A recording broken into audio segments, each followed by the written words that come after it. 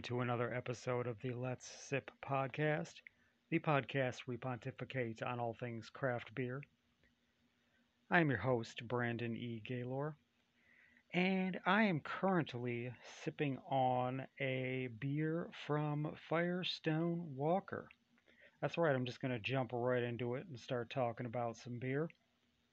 I hadn't had Firestone Walker for a while, especially, it's been since I moved to Austin for sure. Of course, they have their Union Jack IPA. Well, they had. I don't even really know what their current beer lineup looks like. Thought Union Jack was always a pretty solid IPA. Their Velvet Merlin, the Nitro Stout was always a good one to look out for. And I know that in my most recent experience with them, they were very much pushing their 805 brand, that blonde ale, which is fine. I don't usually go for blonde ales myself, so I wasn't super excited about them putting so much oomph and marketing behind that. But that's their journey, of course. I know 805 is still out there and kicking, so that's still a big thing. But I grabbed a stovepipe can of their Mind Haze IPA, which is their go at a hazy, juicy style IPA. Uh, the name might be slightly regrettable in this day and age just because kind of still dealing with the whole COVID thing, and the Delta variant is currently the latest mutation of the virus that's kicking up and causing a lot of issues. We've got vaccines, but there's hesitancy to get the vaccine, so that's causing issues. And the Delta variant is kicking and screaming its way through the population. So COVID is still a deal, and when you're thinking about people who have had COVID, one of the after effects is that brain fog. So that kind of makes me think of that when I read Mind Haze. But this is the hazy IPA attempt from Firestone Walker. And the first thing I noticed as soon as I popped this can open, this can was packaged, or it was canned in May, so we're looking at just slightly over a couple of months old. But it was in the fridge at the grocery store, so I knew that it was probably been cold for most of those 2 months. And you're still relatively within the 90-day window. You should be uh, good and fresh for your hops, and you should have no problems with this beer. But the thing I noticed as soon as I cracked open that can and I cracked it open, got a whiff of the hops, and like, oh, there's gotta be Cascade in here, and boy was I right. They got quite the hop profile, but the Cascade again, I feel like overpowers everything else in here. Their website states that for the hops in the kettle, that means the bittering hops um, that actually add to the bitterness and more of the flavor profile in the actual wort when the beer is being brewed, as opposed to dry hopping, which is going to give you most of all that aroma. And but like I said, I did not pour this into a glass. I am drinking it out of the can. But still, even on the nose, I feel like that Cascade is still taking over. But the kettle hops, we've got Cascade, and we have Mandarina. And so Cascade was not even dry hopped in here, but it's still very much present on the nose.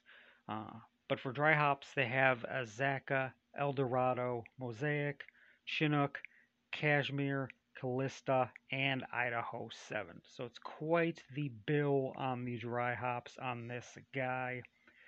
But yeah, I still feel like that Cascade, man. I do not understand it, and especially for like a juicy IPA. Don't get me wrong, I do sometimes feel like juicy IPAs. A lot of them tread very similar ground, and now they're starting to taste very similar. A lot of them aren't doing anything special. They all kind of taste the same in some respects sometimes, but I just don't think that Cascade is a good hop to use for these juicies. It just kind of takes over all the other hops in the bill. But this one is a 6.2% ABV. Um, the IBUs is only about 40, so that's right in the range of where you would expect a juicy or New England style IPA to be. And apparently the color on it is at about a 3, so it's going to be very, very straw like in color if I was to pour this into a glass.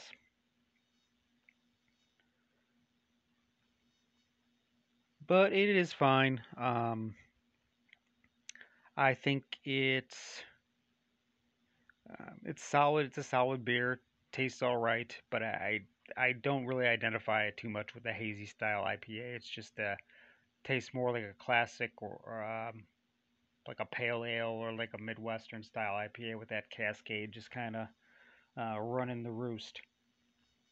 So with a quick glance at the website, it does look like they still have the Easy Jack, which is more of a session IPA. They still got the Union Jack with some new packaging on the cans.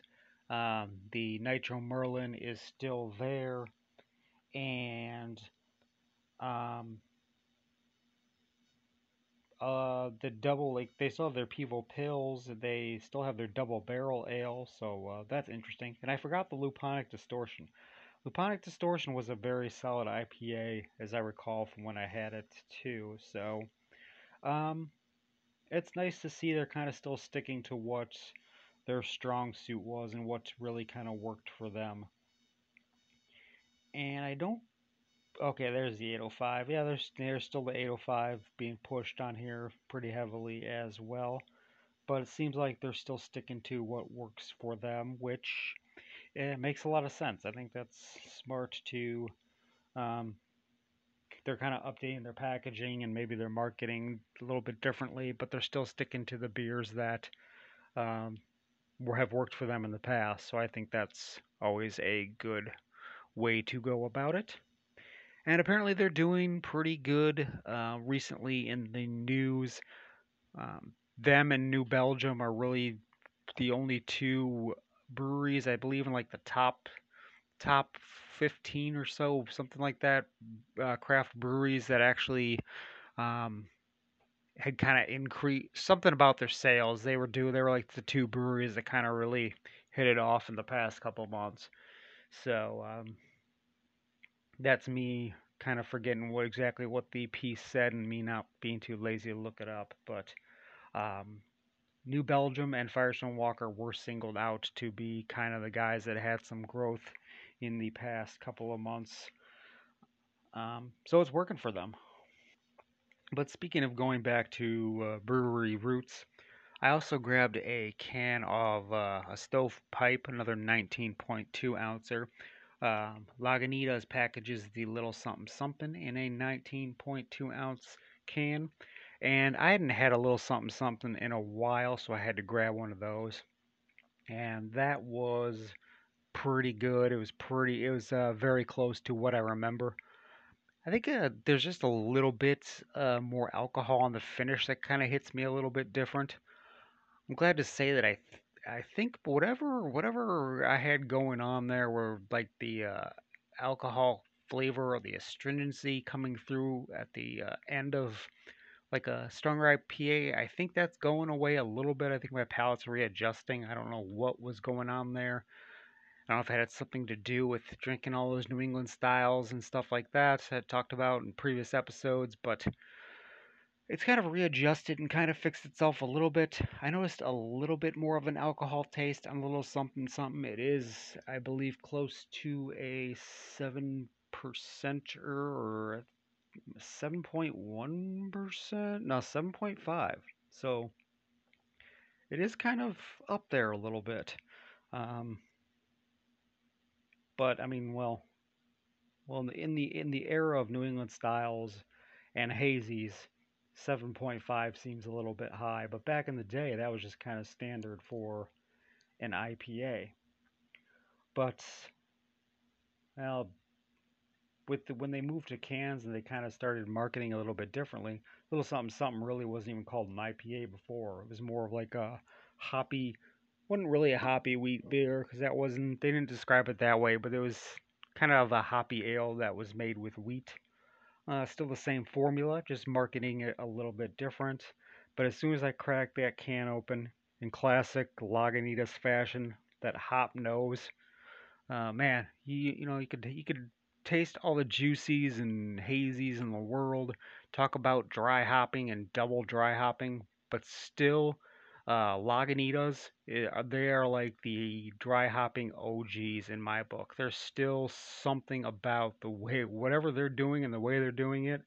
It just it's on another level, man. It's to do a meme or a new internet saying to death, it hits different. It slaps, man. It's just so good. And so as soon as I cracked that can open, I got a whiff of those hops, and I'm like, yep, this is the Lagunitas beer. It's just I don't know what they do, but it's different, man. Same thing with with the Super Cluster when I was talking about that in a previous episode, cracking that can open. It's just so good, so good. So I really enjoyed revisiting the Little Something Something.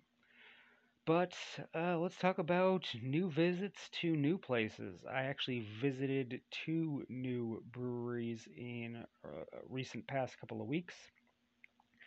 I had talked about the Carl Kolsch that I had had from St. Elmo's, and I finally found St. Elmo's, which is not too far from where I am living, so that is a plus.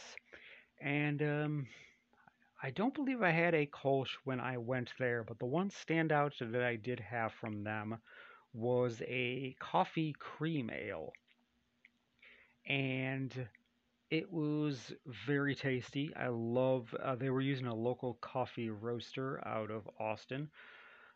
So that was um, the coffee flavor was amazing, very strong. I always like that, and the ABV was a little bit higher for um, a cream ale. A cream ale, you usually find something more closer to like almost like a lager or like pilsner or something like that. Usually I look for something like that in like a 5 range, but this was 6.2. So that was nice. A little bit more bite. Like I said, a lot of coffee flavor.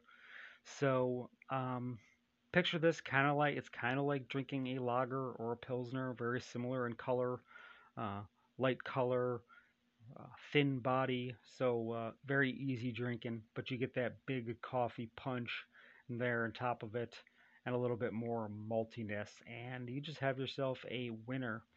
And it was definitely that on the hot day. I was sitting out on their deck and I was enjoying that guy. They did not have it on draft, it was only on cans. Um, but it was nice. It actually was a 16-ounce can. It very much could have been a 12-ouncer. I would have been fine with that too.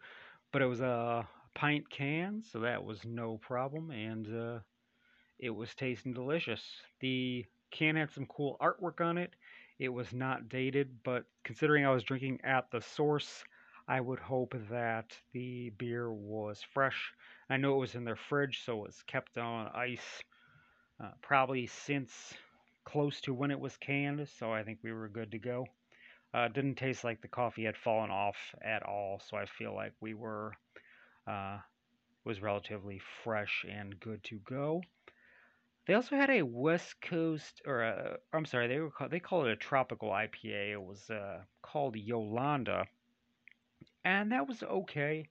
I wasn't blown away by it. I also tried what I believe is their flagship, kind of a more West Coast style IPA. It's called Slater, I believe, and that was that was all right too. Very solid. I tried something a little bit lighter too. I think it was a lot.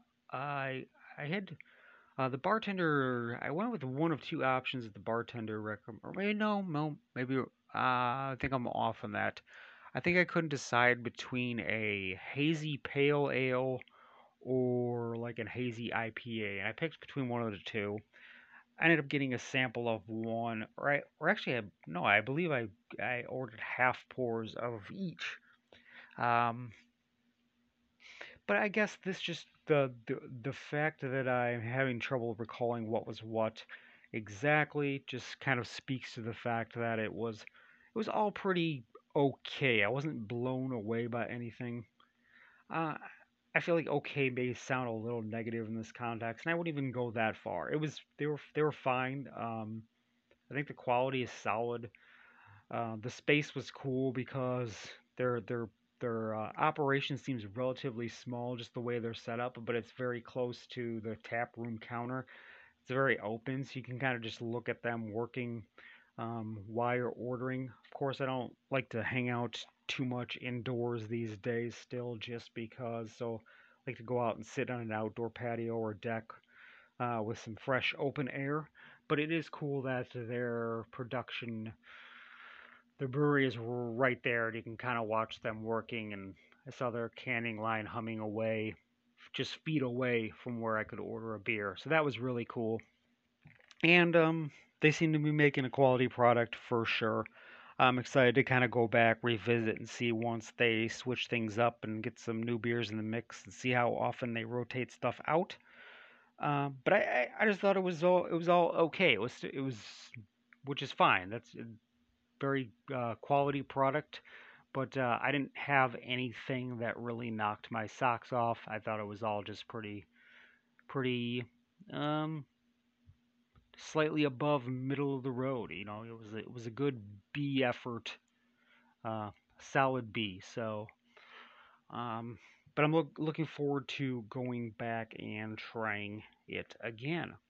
But perhaps this was really because before that I had gone a couple of times to Nomadic Brewing, and this I I actually was trying doing some research and trying to find another place to go to, and I was looking it up on Google Maps when this place popped up on my radar. And I'm sorry, it's not Nomadic Brewing, but it's really called Nomadic Beer Works. So this place popped up on the Google Maps kind of out of the blue. I really wasn't too familiar with the name. I had probably read about it or heard it in passing at some point in past, but at the moment it just kind of had popped up on Google Maps, and they happened to be open on a Monday, which is one of my days off, and just happens to be a day where a lot of other breweries are closed. So I was able to um, hop over to Nomadic Beer Works because they were also pretty darn close. And I got to try some of their beers, and I was really, really impressed by what I had from them. Uh, I went in there about a Monday midday, so of course it was not busy at all. I got to talk to the two owners, one of which is the head brewer, so that was pretty cool. And um, one of the most popular New England style or juicy IPAs that you can get in the Austin area is a beer called Electric Jellyfish, and I think I've talked about it in past episodes. It's fine. It's a solid beer. Tastes all right, but I'm always asking myself for these people that are kind of blown away and say it's so wonderful. I'm kind of like, well, can you explain why? Because I just don't see it. It's a solid beer. It's tasty. It's fine, but I just don't see where they're quite as blown away, or they're far more blown away or than I am. But anyhow, there was a juicy IPA at Nomadic Beer Works that I felt knocked Electric Jellyfish. Um, it wiped the floor with Electric Jellyfish. It's called Peak Season, and I would say the main two reasons why is because of Simcoe and Galaxy hops. Both of these hops are featured in the beer, and like I've sung the praises of these two hops in past episodes many times over. Simcoe is amazing, and Galaxy is amazing as well.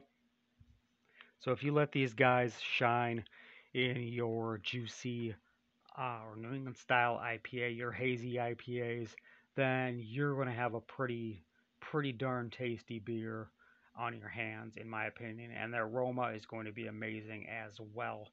And I kind of feel like those are two hops where the aroma and the taste are kind of on the same par. I think I might have mentioned this in the past, but when you're talking about a hop, like let's say like a mosaic hop, I feel like the way a mosaic hop can smell and the way it can affect the taste of a beer are kind of two different worlds. I feel like a mosaic hop offers a better aroma than it does taste.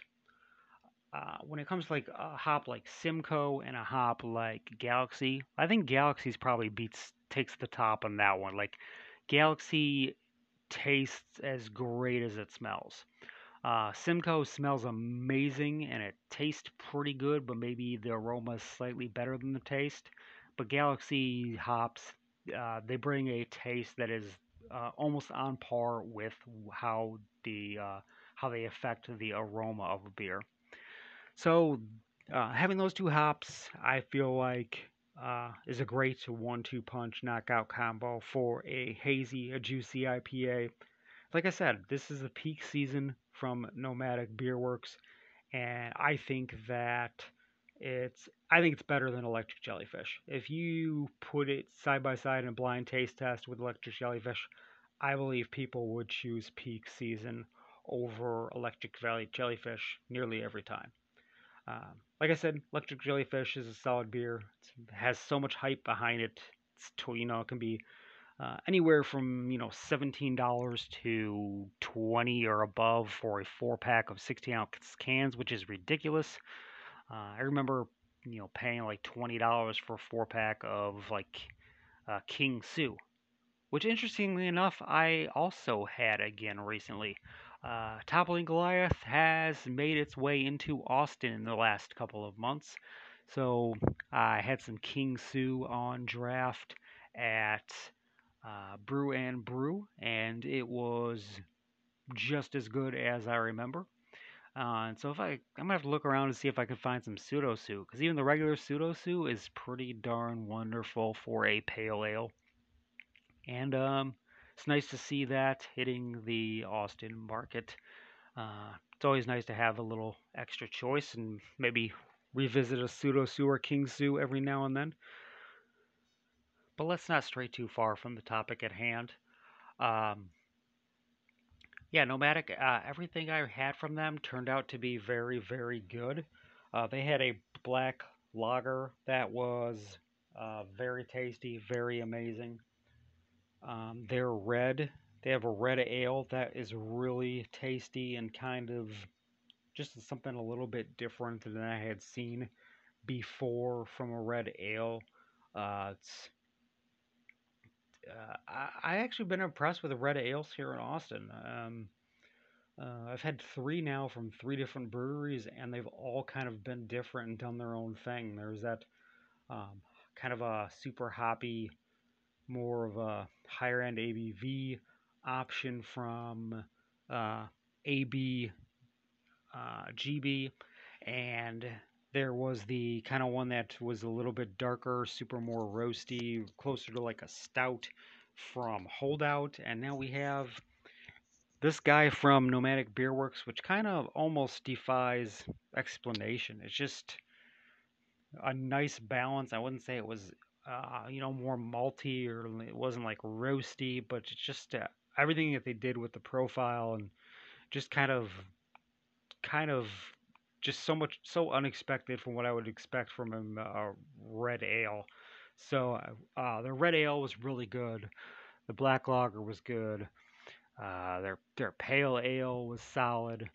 Like I said, the peak season was amazing, and they just released a porter now as well. So it's still super hot weather. We're in the midst of summer here in Austin, but I had been looking for a porter, um, and I don't think it's gonna be a year round. It's not. They're not distributing to stores, so you can't go into the store and pick up a package of it.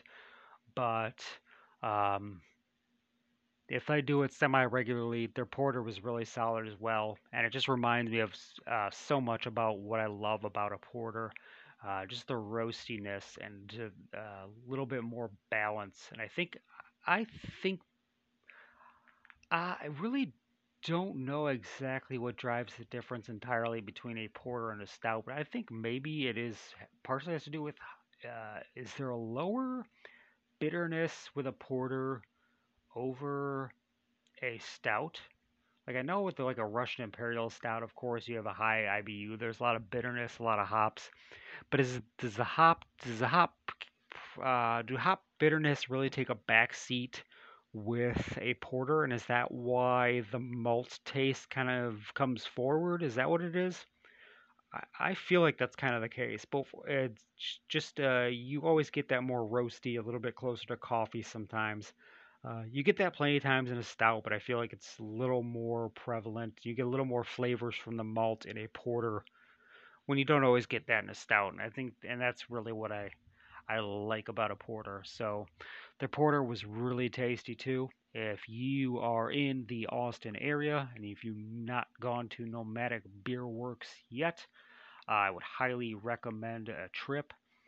They just opened in 2019, so they just got around to their 2-year anniversary. So they're super new to the game, kind of like Central District is as well. And plenty of other breweries that have just opened up in the past couple of years are super young. But for being as young as they are, they're doing pretty much everything right. And their beer is really, really good. So I highly recommend checking these guys out. And I think that's gonna just about do it. I will leave you with one anecdote. I don't believe I talked about this in a previous episode, but I did find one other porter on draft randomly. It happened to be at the movie theater, and it was from Holdout Brewing, which I talked about in previous episode, and it was a dry hopped porter. So that was an interesting little um, foray into a different way of approaching a porter. I would have liked to get to warm up a little bit more to see how that dry hopping affected it, but I thought it was all right. It was an interesting take on a porter. I liked having all that hop on the nose, a little bit more uh, tricking your taste buds a little bit when you get the hop. You get taste a little more hops on that porter. But like I said, it was pretty cold just being on draft. Couldn't get it to warm up too much, so I would like to see if it warms up just a little bit more to see how that kind of might have affected it a little bit differently. Kind of a gimmick maybe more than anything else, but it was interesting. I had never seen a dry hopped porter before, so uh, I kind of dug it, and I thought that was a cool thing, and it was especially nice just to see a porter on draft. Um, so yeah, that was cool. And I was at the movie theater, so I of course loved movies, and they have a pretty solid draft beer list of local breweries and stuff like that as well. So I look forward to keeping an eye out on that to see what else they might carry or unique stuff they might get in kegs. And that's just going to about do it for me for this go around. I thank you once again to everybody who decided to put this on, whether it just be to actually listen to me ramble or just so you can fall asleep to it. I appreciate you listening, and I will catch you again in the next episode. Thanks. That will do it for this episode of the Let's Sip podcast. I'm your host, Brandon E. Gaylor. Podcast theme music composed by Brandon E. Gaylor. Special thanks to Anchor.fm for hosting the podcast. Feel free to follow us on Instagram at Let's Sip Podcast. Thank you very much for sipping with us, and we'll drink with you again next time. Bye-bye.